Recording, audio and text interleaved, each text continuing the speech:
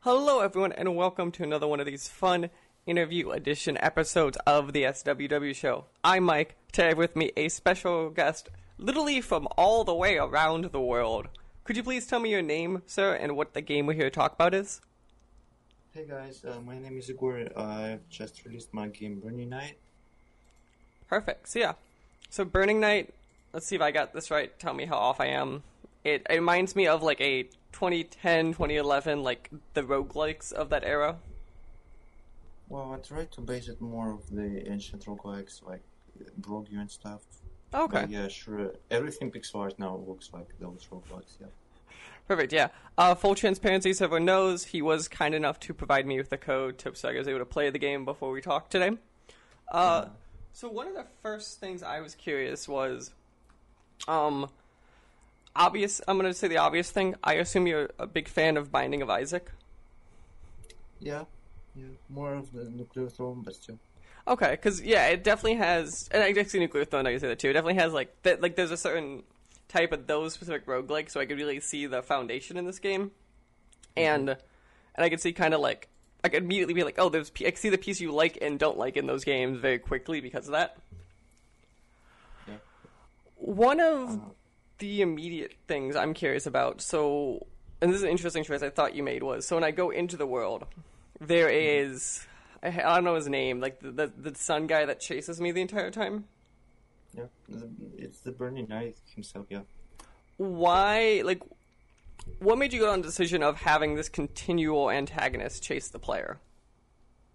Well, I wanted a way to force some difficult decisions. I know I failed in some places, like I'm not a good game designer, but I try to give this choice that maybe you don't want to take stuff right away, or maybe you don't want to take stuff at all because that will pose a harder challenge. Right now I'm also playing around with the idea that instead of taking the items from the castle, you can instead heal, and then that's your only way of healing. So will be even more of a hard choice for the players. Like overall, for this game, you can say the theme for me was choice. Like you almost never see a treasure room where you have one choice, or a shop where you have one choice, or some NPC where you have one choice. It's always up to player to decide what they want to do. Mm-hmm. No, and that's fair. Yeah, that's one of the reasons why the game doesn't have like classic classes, like where you pick some class and it gives you some stats and starting weapon and some starting item. You also pick you handcraft your own class before the run. Mm-hmm. No, that's interesting because it definitely is like a very... That is one of the things I noticed too about like your roguelike was like... So you said there's always choice, but at the same time, like initially, like it's like I pick a weapon and then it's kind of go, and then the rest of it kind of just is over time. Well, yeah, you start with two weapons that are too different from one another, but the issue is here that I had to introduce stuff slowly enough that new players who didn't play like any roguelikes at all or any twin-stick shooters could catch up to. Of course, you can start with everything unlocked, but that's not fun. Also, it gives that sense of progression when you slowly unlock the weapons, and they're not that hard to unlock. One of the other notes I appreciate too, because you gave me a Steam key, that I did appreciate that controllers just worked out of the gate. Because it's definitely one of those games I would have struggled without a controller. I don't know how you play with a controller. Myself, I'm a keyboard guy. I play all games with keyboard. I don't know. How do you aim? Is it hard? Yeah, you aim using the right joystick. I just aim that spot, and then so like what the square is, and then I could just hit. I think it was the right and left trigger or whatever it was to do the action. I was thinking about adding some like aim assist. Do you think that's needed? I don't know if I actually had that much trouble. It definitely is. Maybe like it's obviously I only played a couple hours, so I had some struggle there. Maybe just like quickly switching stuff. That could just be like muscle memory more than anything else. So it could be one of those like early game you need, and then like later game you probably don't. One of the other interesting things I thought was, so a lot of these games kind of like have some definition of a hub, kind of like you should level yourself up, and that's it. You put like characters in your hub, and like these like very, very unlockable thing as time goes on. Well, yeah, I didn't want to make this place a thing that you visit like for 10 seconds and then it's gone. It's kind of a replacement of a regular menu for the game. Like the game doesn't have any menus besides the settings and like when you see the game logo for the first time when you boot up the game. There are two reasons for that. First of all, I hate coding UI. It's the most boring thing ever. And plus, I find that like when you put the UI, like it's the game objects, you can run around them, you can touch it. It's much more fun. So like I did that where I could. I've been considering to make the settings to be in the hub too. I did that with my previous games, but it's just a tiny bit annoying. Also, you can't adjust anything while you are in the run. Yeah, I still have plans to add to the hub. I really wanted to add some mini games to there, maybe like fishing mini game or something like that. One of the big things I have, it's almost done. It's like there's this game console called Pico 8. It's a fantasy game console. I've made a bunch of games for it. And I've been working on an emulator for that console for a while with friends.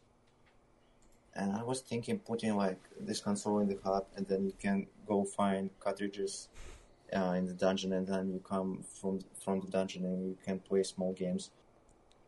Did you ever think of maybe like the games themselves then could unlock some, like you beat all these games, then you unlock some like insane sub-weapon or something too? Or do you feel like if you did something like these additions like over time, it's just more of like just to add more character to the world?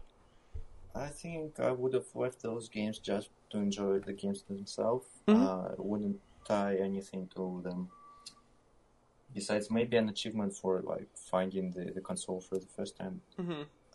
Because I've been planning to put all sorts of games there, and you know, if you're a roguelike player, you probably want to like some of the games I was planning to put there. Like, do you know the game Celeste that I released like 2 years ago or something? What'd you say? Celeste, like the game Celeste, yeah. Yeah, like that game was first made for that console. Did you ever hear that story? Like it was a small 4-day game, and then they decided to bump it up to a real game, and then it took 3 years. Yeah. No, I have heard that. Yeah. So yeah, I tried to make up something that you just don't that feels homey, like.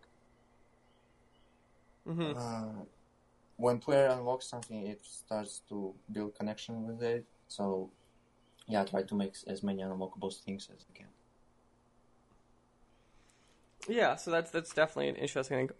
One of the other things, if I was probably going to jump back to while we're talking about this, is so roguelikes. I think one of the specialties of them, and I think yours definitely into that too, is the amount of weapons or items and power-ups kind of you get along your runs.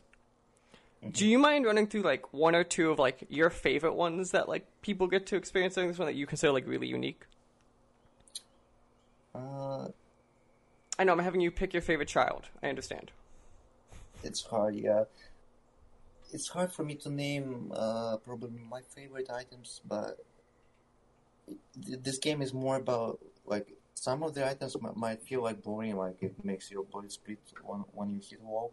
But when you combine that item with a few more items and you get those insane combos, that was another goal of mine, to make the artifacts as stackable as you can, so you can have an axe that you throw and then fires bullets and stuff. So I think, well, you can pretty much say every artifact that releases bullets when something happens. Those ones are favorite. Like the glass, the potato. Okay.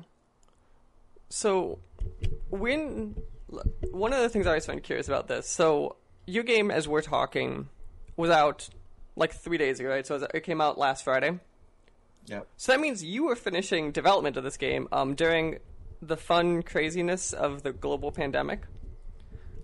Yeah. I'm curious because I've been hearing these stories, and every developer is a little bit different. Kind of, how much has that affected either the marketing of the game or like the final leg of production for the game? I have to be honest. It didn't change much for me. Like my lifestyle didn't change much. The only thing I've noticed that I started to miss being able to go somewhere to work, like in a cafe or something. Sometimes I usually work from home, but still it's nice. In terms of marketing, I think a lot of games benefited in the start of the pandemic because everyone was getting into more games. But I think I kind of missed the hype wave. It's hard for me to judge. Like, first of all, this is my first Steam game, and second of all, the numbers aren't so great. So, I mean, people are just easier to reach. Like when you mail them, or if you want them to play test, that's probably one big plus. Not much else changed for me. Well, see, so you kind of lucked out because I've definitely heard. The stories of like developers who are like, yeah, we had 2 months left, and then we had to get out of the office, and everyone's like, what do we do? Oh no, I'm the single developer, so I had no that. So you lucked out kind of in some capacity of like how it affected that development cycle. Well, I don't think anything changed. Like my schedule how it was, it stayed the same. It was kind of depressing to hear all the news and stuff. At some point, I just deleted Twitter and stuff from my devices. And kind of stopped following it to just focus on development. So, as I mentioned earlier too, now your game's been out. It's only been out 3 days, but I assume you had some people playing it before. I'm curious. It's a shorter reflective back because it's been relatively quickly. What are your, like, as you've gotten more player feedback and more thoughts, kind of, what is your thoughts, kind of, for the future of this game? Do you plan on doing more content updates? Do you plan on making DLC for this game? Well, first of all, the game was tested for almost 2 years, so the whole development, like, when I got the first build, I've been just constantly updating it and testing it. Big thanks to the guys on Discord who did it. The player feedback that came now, it's a lot of bugs that I didn't catch. I kind of expected that because half of the development time I've spent just fixing bugs. It's not really pleasant, but it's important. So yeah, for the past 3 days I've also been just fixing, sleeping, fixing. Player feedback, most players, just report bugs, then some controller issues, and everyone pushes for me to make the map more usable, maybe at like quick repartition. I have to be honest, I've added the map like 1 day before the release. I'm still not a fan of the map. It kind of ruins the dungeon feel for me, like I play with the map off. Really? Yeah, there's a setting for that. Maybe it's just because I'm so used, I know how the levels generate, where I need to look for it. Oh, 100%, I guarantee you it's because, like, looking at that, I'm like, there's no way I could have played without that. Nah. Maybe you could have, if you want. I probably could, and then if I played maybe a little bit longer, I could, but, like, immediately, I was like, like, looking back when I started, I felt like I'd be very lost. Yeah. I mean, it's fine. If players want the map, they can use the map. It's just, they keep pushing for adding stuff that we pick up on it and stuff. Opening it to the full screen. Again, first of all, I hate developing UI. And second of all, I hate this map. Yeah, I am definitely, whenever I develop things, I'm on your side of the UI thing where, yeah, I'm not the biggest fan of developing UI. I like good UI when it works. I don't like developing it. Yeah. That's also the fundamental problem with UI is you never notice good UI, you just notice bad UI. It's a problem with everything, pretty much, at least in game development, like with juice, with sound effects, with art, with particles. When they're other, people don't notice them. They only notice when they don't exist. Mm-hmm. Yeah. Yeah, okay. So do you have any future plans then for content updates or anything, or do you feel like this game you feel right now is complete enough where you might start planning your next project? No, it's for sure not completed. Like, you can infinitely expand it. You can add more items. You can add more locations. Like, if I was to update this game, I would add an alternate path, like maybe 2 or 3 new locations that you can go to. Then maybe upgrade the final location, the final secret location, to have more enemies and stuff. I definitely get back to the hub and make it even more livable. Mm-hmm. So that's it. Okay, perfect. And then I have to ask the obvious question: have you thought of a Nintendo Switch port for this game? Oh yeah, that's my dream, to get it on the Switch.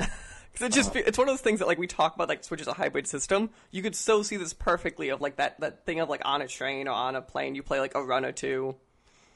Yeah, and that would justify me getting a Switch. See? See, I'm helping you. It's just in case, I don't know where you are, if it's a tax write-off. The United States would have been a tax write-off, even would have been perfect. Sorry, the Discord is clipping it a tiny bit. No, you're fine. Okay, so let's see if we get... So as we talked about, this game came out a couple days ago. Let's see if we can sell you a few more copies. So the game, as I said, is Burning Night. Night is in with a K. It is 15 United States dollars, and whatever that is in your local equivalency. Is that correct? It's 12 right now, or 13. It's on 15% sale. Yep, so it's 12. So in America, it's $12.74. I don't know what that translates to in the rest of the world. And then it's 15 normally. And right now, the game is currently available just on Steam, I believe. And itch.io. And itch.io, which go to itch then to support him, because he gets a lot more money off that. Is that accurate? It's interesting thing about itch. Yeah. Yeah, itch is interesting just because, like,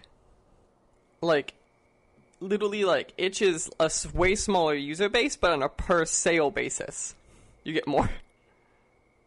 Yeah, I love the platform, first of all, because itch was the platform I started on, like, posting small games and stuff.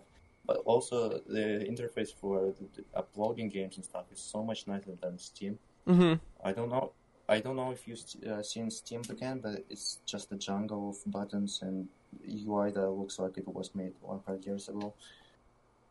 Like, uploading to itch is just pressing a few buttons, uploading your zip file and stuff. And for Steam, you have to register the application, write papers, download the SDK, use command line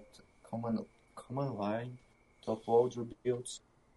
Mm-hmm. It's nicer in the end because users just get small patches when the game updates, and I update the game constantly, and they don't have to worry about re-downloading the whole thing. Mm-hmm. But setting that all up is a pain. Oh, I can imagine. So yeah, each is really lovely. Perfect. So yeah, so let's as I was saying then, so the game is burningnight.com, and I believe that's all I'm missing, and it's at Rexcellent Games on Twitter. Well, it's mostly me at Twitter. Okay, so would you let's you tell everyone how to find your Twitter. Oh, I think it's, if I should spell probably. It's Igor Dorichev. It's like EGORDORICHEV. Okay, perfect. So thanks again, Igor, for sitting down and talking to me about your game. It was fun to play.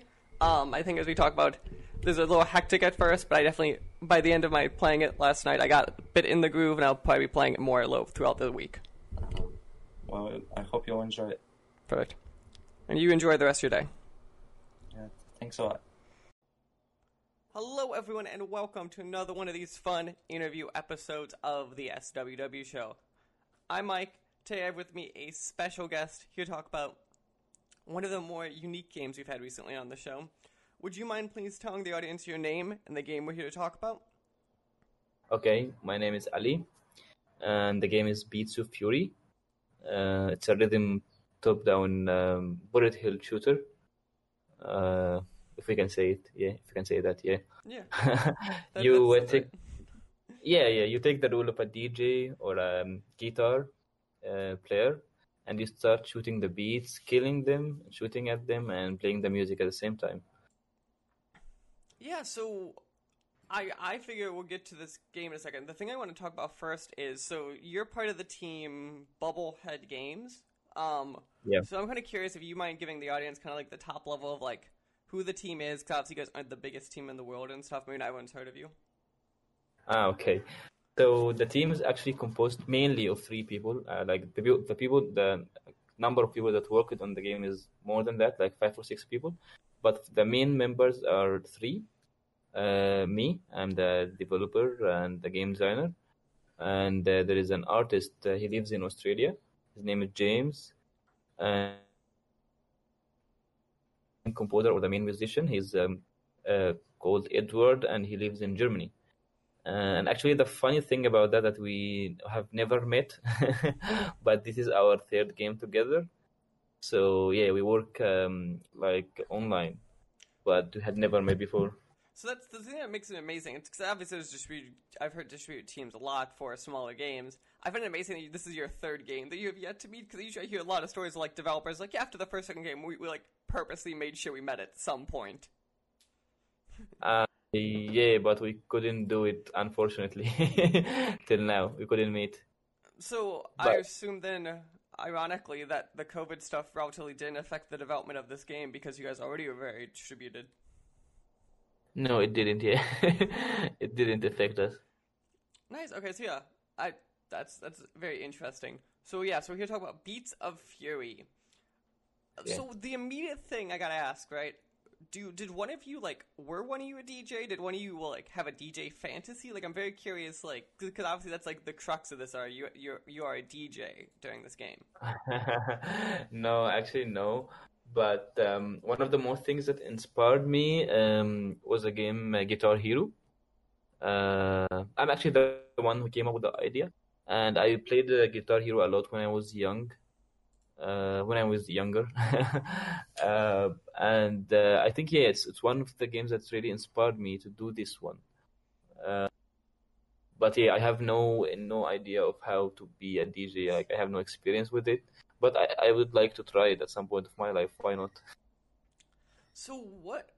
So I've got to ask this. What part of Guitar Hero inspired you? Is it just the rhythm game part? Because obviously beyond the rhythm game, like, tonomatically you're pretty different. Like, you play fundamentally different. Like, Yeah, the idea of rhythm, like you press some button, and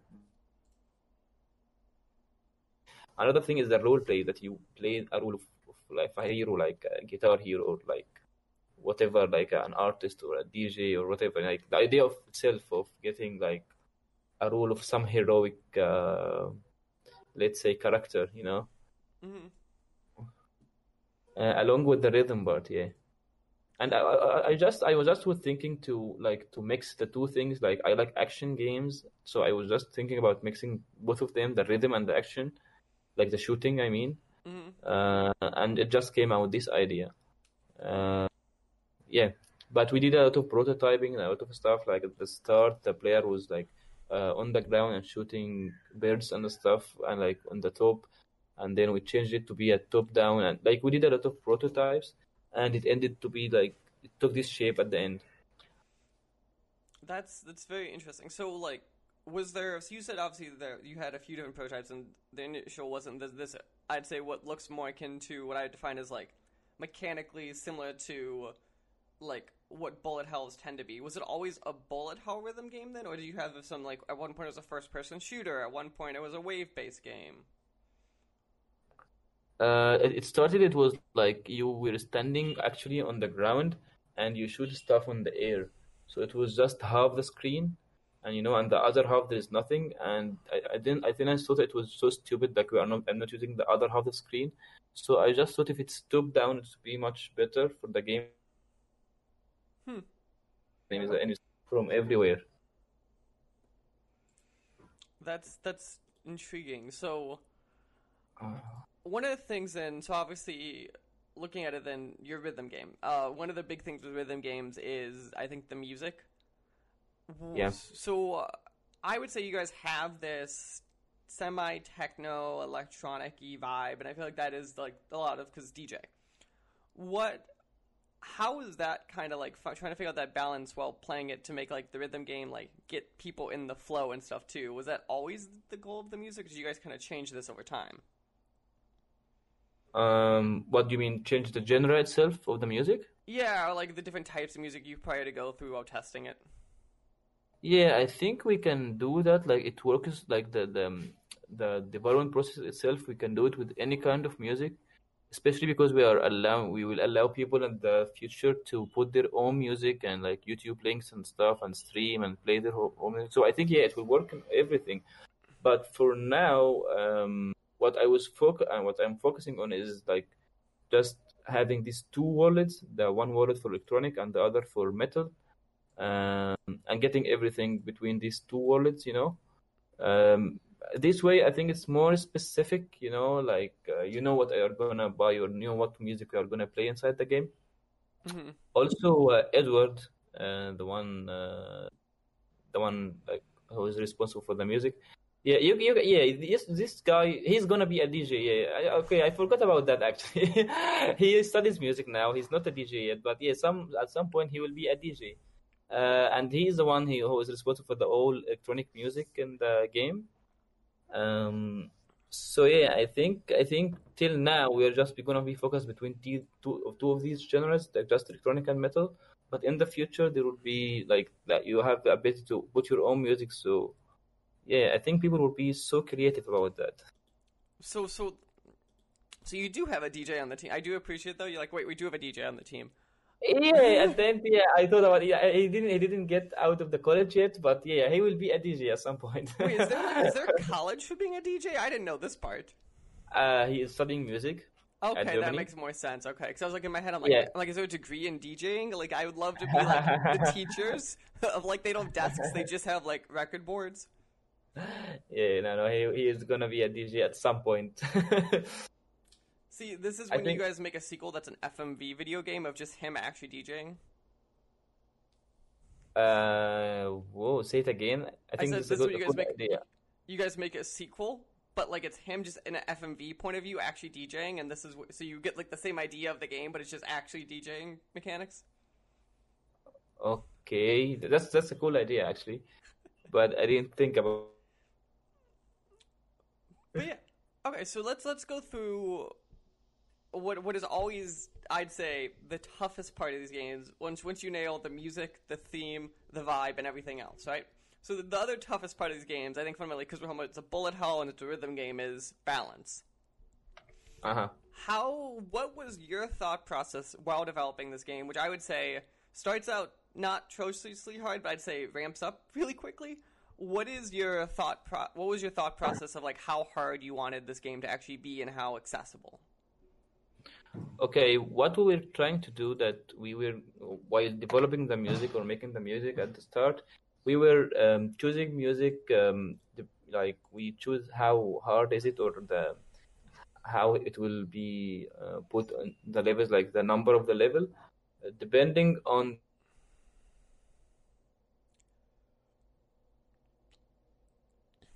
And more than that, it's like the first level is 100 ppm, and then we go higher and higher and higher till the last level. It's actually 170 or 175, something like this. But it's not done yet. So yeah, we do the balance by the ppm actually of the track. The beat per minute, yeah. So do you have it? Is it like? Do you just go like? You just look and go, okay, so in the first hour, we expect people to be at 80 beats per minute. By the second hour, 100. Is that kind of how you look at it then? Or is it purposely you kind of do like a up and down kind of ramping?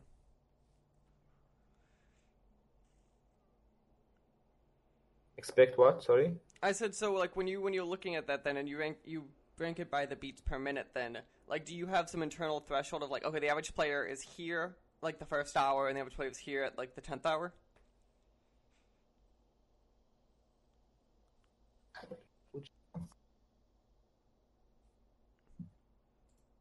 Allie?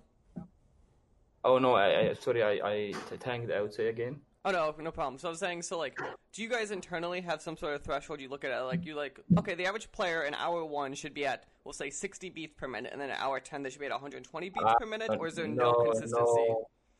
No, we don't do it this way. We just have testers, and they report for us if it's so hard or so easy. It has to go.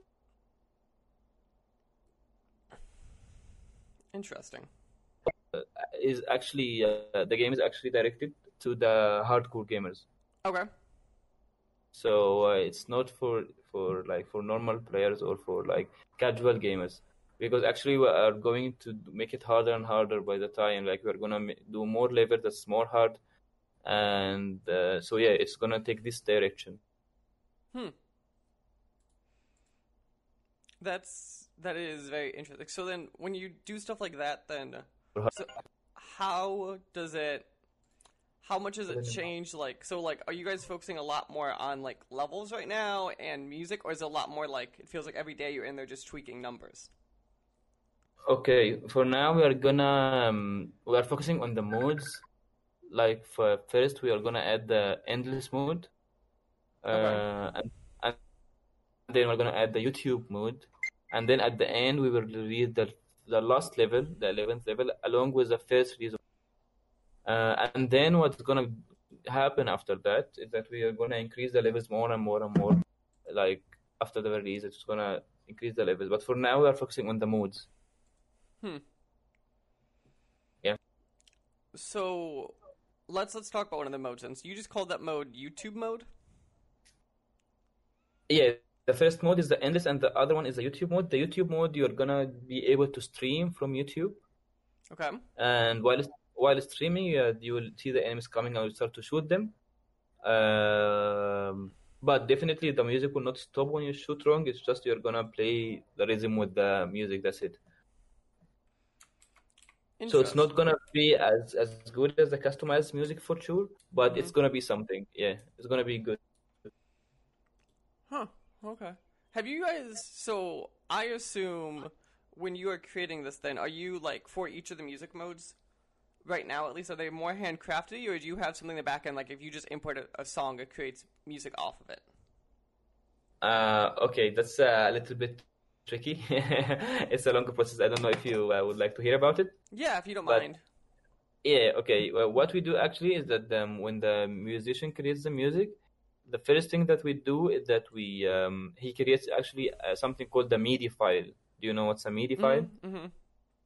Yeah, the MIDI file contains the beats and when every beat is going to happen and the frequency of this beat. So we get this MIDI file and we actually use it to generate the perfectly on the track. Sometimes there's some errors, so we have to like handcraft the enemies itself, like put it frontal or back, depending on what we hear, because the MIDI file is not 100% perfect. And after that, we start to create the effects for the levels, how it's gonna go, when the ground's gonna rotate, the effects, blah blah blah. So yeah, it's kinda handcrafted. Like the average level takes like 1 or 2 weeks to be done. That's why there's no too much level in the game till now. Just because it takes so long. Yeah, it's kind of too long. Yeah. Have you guys thought of ways to try to speed that up, or is it just kind of like for the certain quality you want, you're kind of like, this is kind of how it's going to be? Raise what? I said, is it one of those things where like it just has to be that long because like for the quality you guys want, you're like, there's no good way to automate it or speed up the process, I assume? Yes. Actually, I insisted that the levels, the normal levels, like the story mode levels, to be handcrafted because they are much better when they are handcrafted. Everything goes in sync. The effects, the sound, the rhythm, and I like that. That's the most thing that I like about the game, and I don't want to lose it. So yeah, the story mode levels, it has to be handcrafted. But one way to fast the process is to hire more developers. Currently, I'm the only one. Um, I think if we got to have good sales and the game really made a hit, I can hire like one or two level designers and somehow can speed up the process of developing more levels. Mm-hmm. Okay, nice. So one of the things also that's interesting about your game, so I think kind of flushed over what we didn't say though. So you guys have been now in early access for about a month and a half now. Okay. I'm curious, kind of, because obviously I could understand your thought process, kind of like it's to add more modes, the giant testing base of just balance point of view. How much has the early access been different from what you expected it to be, kind of like going into this process? Actually, it is not so different. Actually, I like the early access. I like the reviews, what people saying. Actually, mostly the people complain about two things. First is the content. That the content is not so it's not so high. They want more levels or they want more modes. That's why I'm gonna do the endless mode first. So people will be like playing it while we are doing the other modes, and I'm gonna make the players busy till I make more levels. If you know what I'm talking about. Mm-hmm. And the other thing that they complain about, some parts of the game is not so on rhythm, like the visuals are not so on rhythm with the sound. So in these parts, I have to go and fix them by myself, like handcrafted. So I actually like the kind of feedback that we take, because I want this game to be perfect by the time we release it. So yeah, I think I love it. I love the early access thing. They are a little bit harsh, to be honest. But yeah, Steam players are harsh always. Yeah. I was gonna say Steam players can be known a bit more for expecting, we'll say, a certain level of quality, and I always find it interesting when you put giant banners over that says this is an early access game, and the first review you read, you go, I didn't know this was an early access, which happens, I feel, way too much. Yeah, I think they don't care if it's an early access or not. They just say their opinion fully. That's why they are harsh. But I kind of like that. I want this game to be perfect by the time we release it. By the time it becomes like fully released. So I really don't care. I like this kind of harsh reviews because it actually guides us. But the problem is sometimes people complain about, okay, some parts are not in rhythm, but they don't tell you actually where is their part. This is. Mm-hmm. So did you have anything? I've read on the what? No, I was saying, did you have anything where being in early access changed your development roadmap, or has it kind of been like you guys have still been sticking with it? You just kind of been focusing on different pieces a little bit more. We are taking, okay, it's like half half. Like for some of comments, I think it's not so important, but for the non-rhythm parts, I'm taking it seriously because it's a rhythm game. Everything has to be perfect. So yeah, that part affected us, but yeah, I think no, it affected us actually. Yeah, we had another plan. I thought everything will go smoothly, but yeah, no. Currently, we have another plan. Definitely, yeah. Okay. So let's make sure that we have all the info right for all of the people then. So the game, as we talked about, is Beats of Fury. It is the DJ rhythm game bullet hell top-down shooter, as we said. The game right now is $7 on Steam. Yep. Is that going to be the plan going out of release too? Or are you going to do one of those things where you guys up the price on release? We're gonna up the price here. By the time of the release, it could be something around $10. Okay. And then it's early access for at least, it seems like another 6 months, 4 to 6 months, whatever you guys are saying. I hope it just goes for 4 months. Okay. I hope it just goes for 4 months. I think by the time of the release, we will have 2 more modes and 1 more level. Okay. And then I gotta ask the obvious question, because I didn't see it. Are you guys releasing the soundtrack separately at some point, or nothing like that? Sure, yeah. There will be a DLC to buy the soundtracks themselves. Yeah, and also the most important thing, okay, I don't know if you're interested or not, is that we are gonna port it to other devices by the time we proceed. What devices Like do you guys have targeted? Android, iOS, and maybe there is a huge chance it will be on the Xbox One. We're still negotiating, like we don't have the license yet, but our team was part of the development for Xbox 360. Like we had games already released on Xbox 360, so I think we will be able, like I hope, let's say, to get a license for Xbox One and release the game on it. Yeah. Okay, perfect. So yeah, so soon to be coming to other platforms, and obviously you will release those informations on your channels, I assume, as that info is actually there. Yeah. Okay. So then it's beatsoffury.com for your website for everything else? Yes, but if you need press media kit or something, you can send us an email and we can send it back because it's not obvious where to get it from there. Okay. Yeah. Perfect. Anything else that I missed, or is that everything for everyone should know? No, that's all. But I just I would like I don't know. I don't think, like you said, your opinion about the game. Like I was waiting for that. Like, did you enjoy it really? Do you have any comments, you personally? So you were kind enough to provide me with a code to play the game, test it out a bit. Like I think I mentioned earlier, I find it interesting because I personally think it ramped up a little bit quicker than I expected from a difficulty point of view. But that could just be I could just be bad at those type of games. But I really liked the music. I feel I could totally get into the groove kind of really quickly in the game with the beats and with the way the audio tracks play. I also really like bullet hells. I could get into them, so I think that helps me a lot inherently. I definitely can see a realm though where if someone's not the biggest fan of bullet hells, I don't know if I think you guys are going to sell them on the genre, but it doesn't sound like that's your goal also. It sounds like you guys are more targeting a goal than trying to create a new audience for a certain genre, that genre specifically. Because I feel like that's a very niche genre to begin with. Mm-hmm.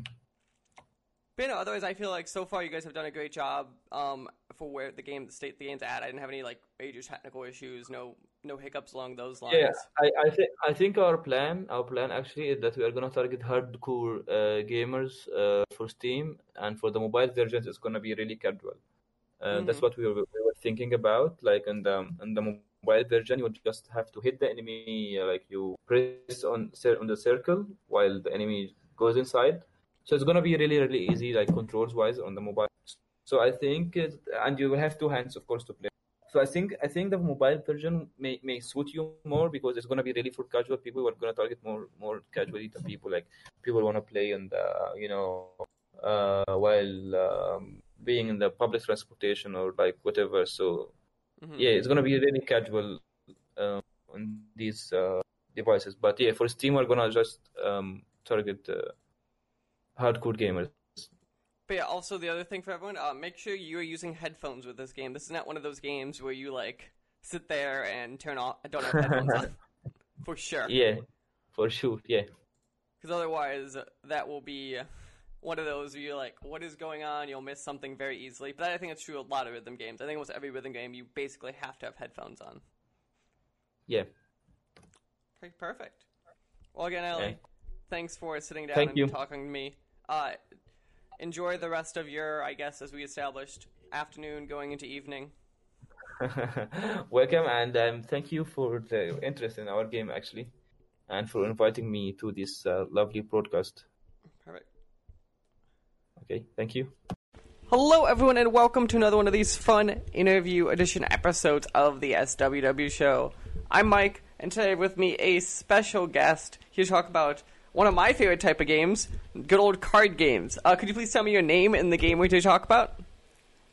Thank you very much, Mike. Yes, my name is Maureen, and I'm the producer at Niebla Games, and we are the creators of Causa, Voices of the Dusk, a new collectible card game. Perfect. So let's start with the very obvious thing. So this is a digital collectible card game, and did you not think that space was crowded enough already? Like I'm very curious of it's a space that I feel it's hard to be very noticed or create a new thing in. So I'm kind of curious, were you guys just knew the risk going in, or was it a lot more crowded of a space than you thought it'd be kind of going into this?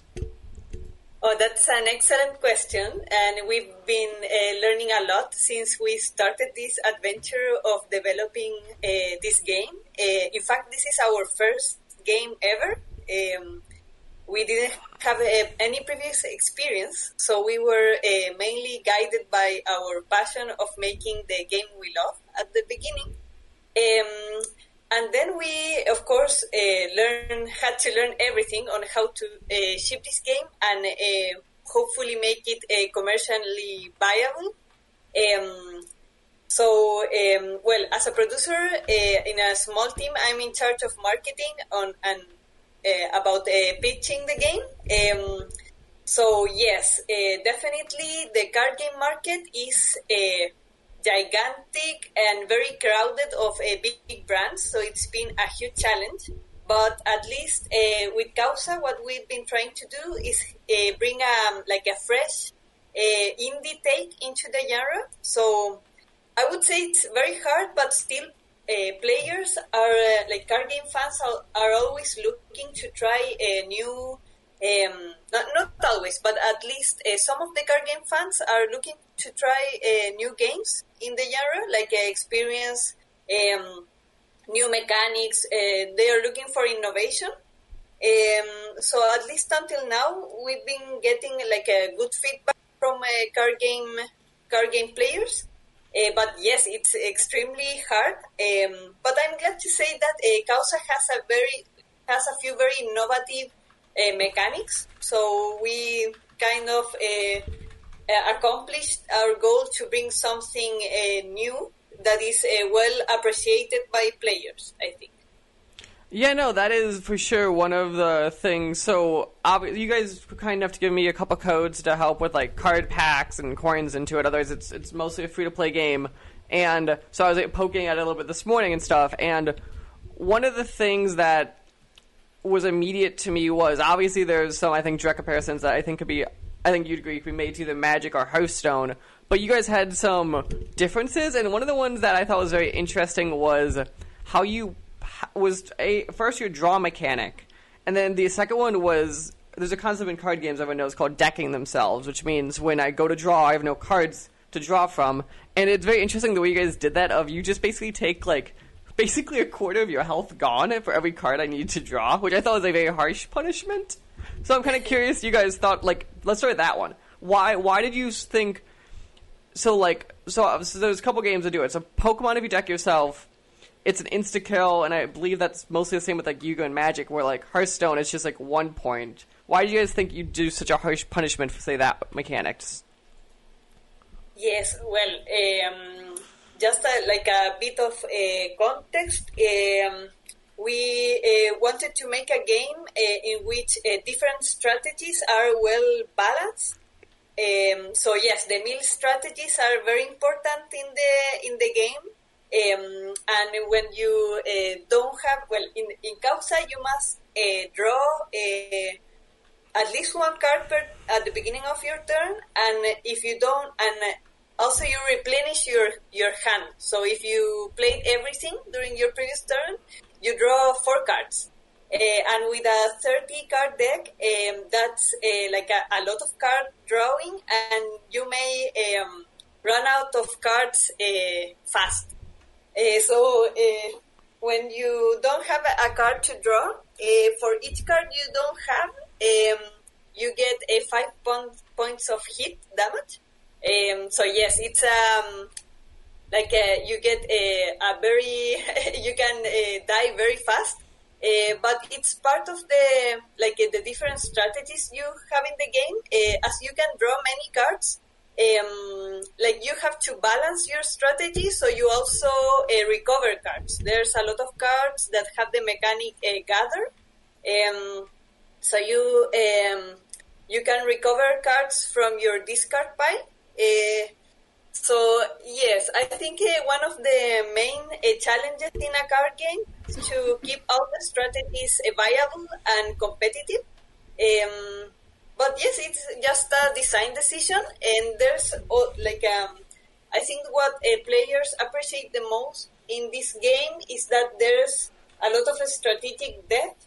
thanks to the different mechanics that are innovative. For example, apart from the possibility of fully replenishing your hand, you can the resource system is quite different from other card games, and I think it solves many issues you find in other card games, because you don't have a specific card that is a mana, but you every turn you can dedicate a card from your hand or your game, which is a small sacrifice, and with this you raise your cost, and it allows you to play up to 2 cards per turn, and you may even play more cards thanks to cards that have special skills.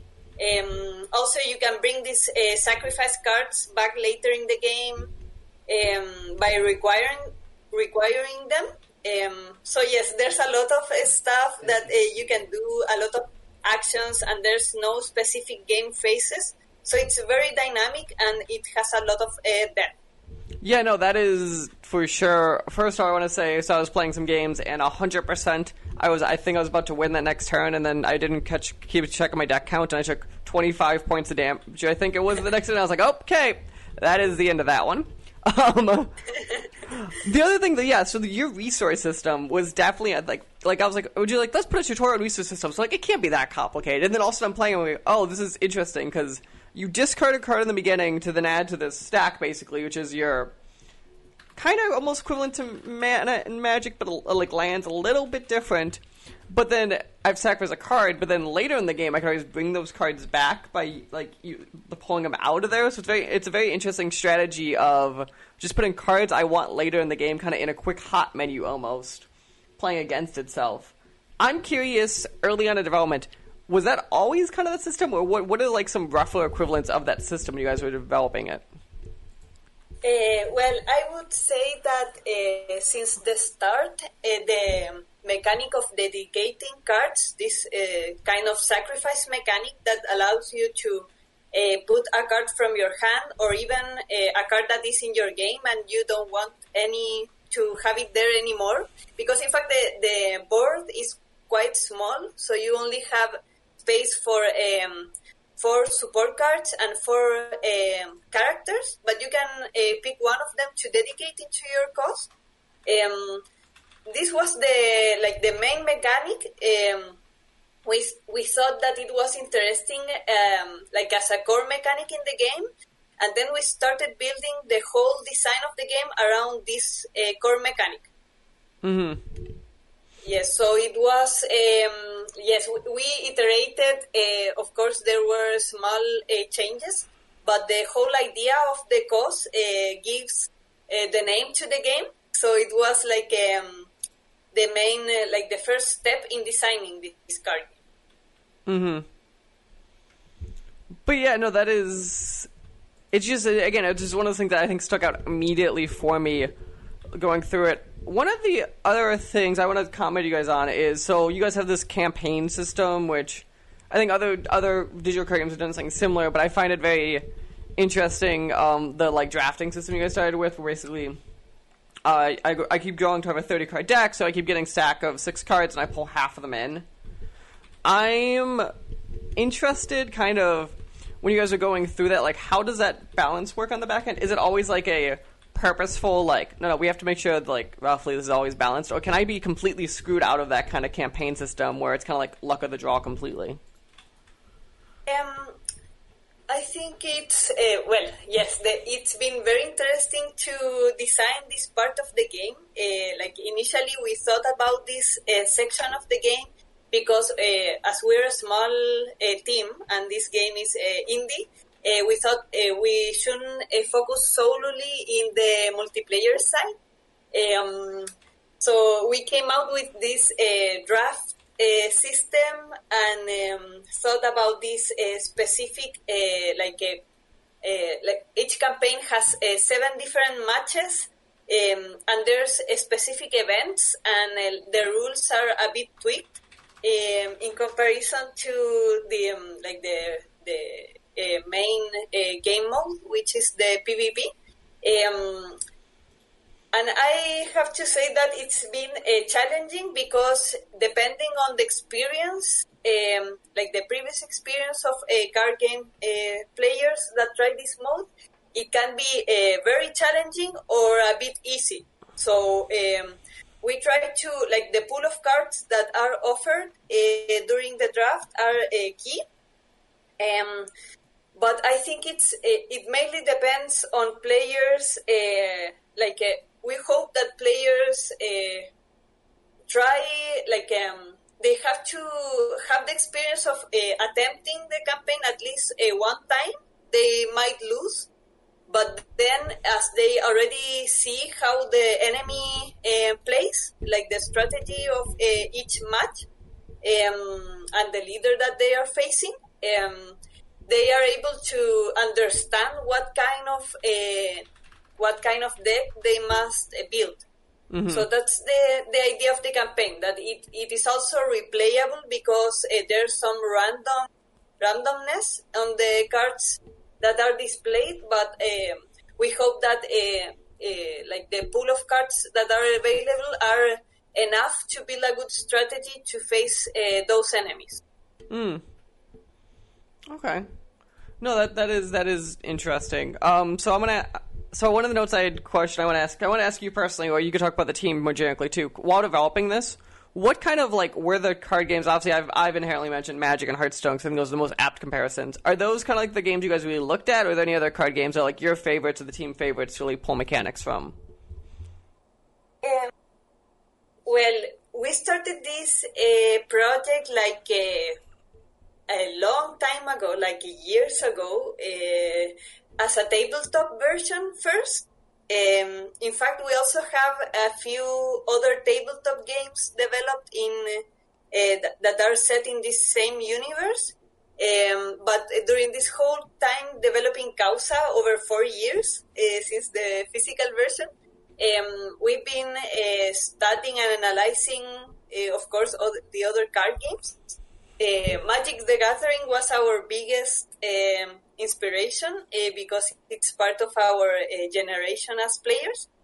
And then I would say that especially for creating the draft campaign, we were inspired by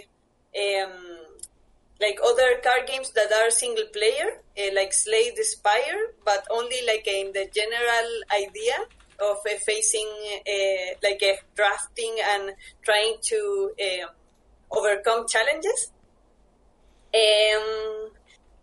But apart from that, we like mainly researched card games in general, to try to get the best out of them, learn what's the feedback from players, so we could pick the features and contents that stand out the most.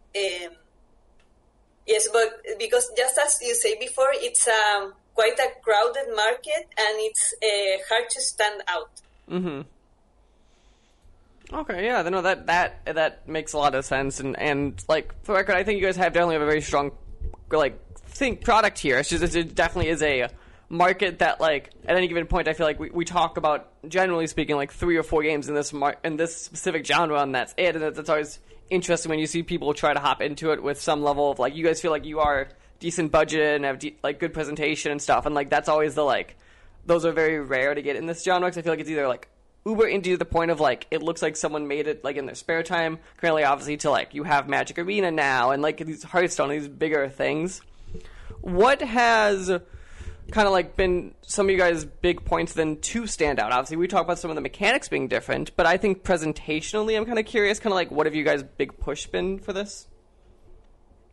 In terms of presentation, you mean like the visuals of the game, or the because like setting? I would say like visual stuff, because like one of the things that stood out to me was like you guys' soundtrack. I think is something that definitely stood out to me kind of when I started the game. Okay. Yes. Well, I would say that the main, like, strong part of the game is in the game system. Like, it's fun and it's deep, strategic. But yes, there is also stuff in other parts of the game that we wanted to, in which we wanted to propose something different. So, like the whole setting of the game has some common stuff in terms of like epic fantasy, but we wanted to also propose something different, like give it a more dark setting. This is like some kind of apocalyptic world in which a supernatural force is devouring everything. This is the Dusk. So when you meet this character that is very exotic, it's called Malkava. He tries to guide you to help the leaders in this world. So with their agency, they are able to face the Dusk. So a part of this general, like a dark or exotic setting, there's also like there's the different powers in the game. We wanted to present that power is not just like a magic or a physical, like the physical power, like a strength. But there's also other powers that work in society. So we have glory, influence, spirit, and wealth. So these are the different forms of power that anyone can use to make their cause prevail. So that was the design idea, and for this, we defined these 4 powers in terms of like we were basing ourselves in our previous, like our bachelor degrees, our undergraduate degrees are in social sciences. So we thought about the general structure of social theories when we came out with this structure for the design of the game. Interesting. I definitely did not process how like social science degree could be. I guess that makes a lot of sense. Of like it's like the infamous like the joke's always that game design is 2/3 psychology. It's definitely one of those where I could be like, oh, that makes a lot of sense for like even like one of the big things with card games obviously is like feedback. So like in physical card games we have physical feedback of putting a card down. Where in digital ones it's little stuff of like the sound, the special effects, the like making an action feel important. Yes, no, it's. I think it's been very challenging to bring the game into a consistent presentation, considering also that we are a very small indie company in Chile. So the team currently has 6 person, and we collaborate with over I would say 15 professionals of different fields, like concept artists, illustrators, musicians. So it's been very challenging because the UI and the whole experience of playing the cards must be it's the main part that must be satisfying for the players. And we are glad that we've been getting like a good feedback and good reviews on that side as well. Mm-hmm. No, that's great. So let's jump to obviously the other obvious thing. So as we're recording this, you guys have been in early access for about a month. I think is Yes. about the number. Immediately, I'm curious because obviously you guys probably tested this before. Running out of the gate with this, was the initial feedback kind of like what you expected to receive from the game? Okay. Yes, we're about to be on like celebrating 1 month. I think there's 2 days we will be celebrating. And well, before this early access process, we had last year a closed beta phase where we had about 2,000 players trying the game. Online for the first time, so that was the first period in which we had feedback from players, and it was very useful also to meet, start building the community, because the community is key in this type of games. And then in November, we had a second period of a limited time demo, a weekend, in which we had streamers and trying the game with a few improvements in terms of the previous version. But now it was, with the early access release, it was the first time we had like an official bigger release. And I think our expectations as developers, considering this is our first game, were very realistic, or even like pessimistic. Like we weren't expecting to have such a good reception on our own small scale. Also because card game players are very like analytical players and critical players, so we were a bit scared, to be honest. But even though the community is still very small and we need to make a huge effort to make it viable and have the game grow, we're very happy with the initial reception. We have some very positive reviews, and also players interested in seeing how the updates go. Mm-hmm. Okay. Nice. So do you guys have a rough plan of how long you guys plan to be in early access, or is it kind of like you're just going to be like when you guys feel the game is good?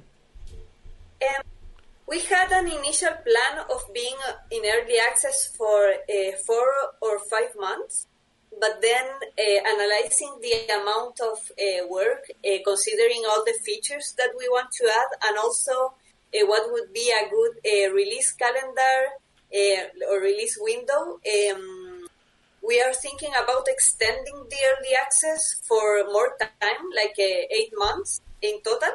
That would be releasing the full version of the game, adding a new platforms if everything goes well during the first quarter of next year. Perfect. So you caught my next question immediately then. So you at least are in discussion stages, we'll call it, of trying to expand your platform base, would be a good way of putting it? Yes, we are currently working on the Xbox One and mobile versions of the game. We have an agreement, like a publishing deal for the mobile version, for the Xbox One version. So if everything goes well, we should be able to bring the game to these 2 platforms. We're still not sure if it will be like a simultaneous release, or if we will add the additional platforms after the full release. The uncertainty, like we are sure we can, like this is on our official plans, but today the world is very like chaotic and a lot of stuff happening, and also it's our first time working on ports. So that's mainly where the uncertainty comes from. But we hope we will be able to do so, because all the game was, since the beginning, thought to be brought to different platforms.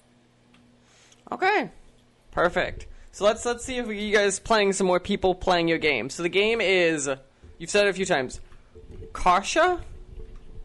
I'm going to show Causa. Voices of the Dusk. It is currently on Steam and mobile platforms. Is that correct? No, only Steam. Only Steam right now.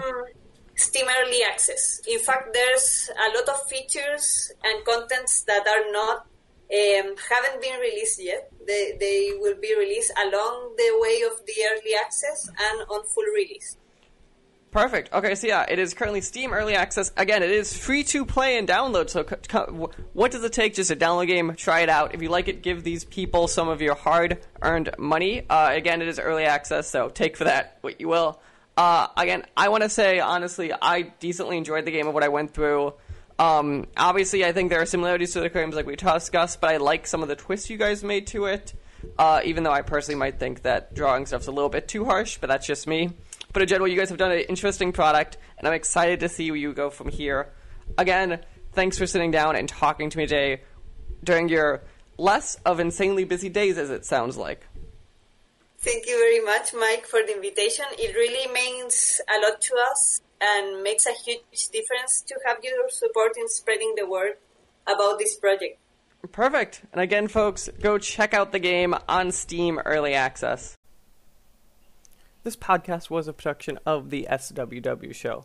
To To learn more, go to theswwshow.com.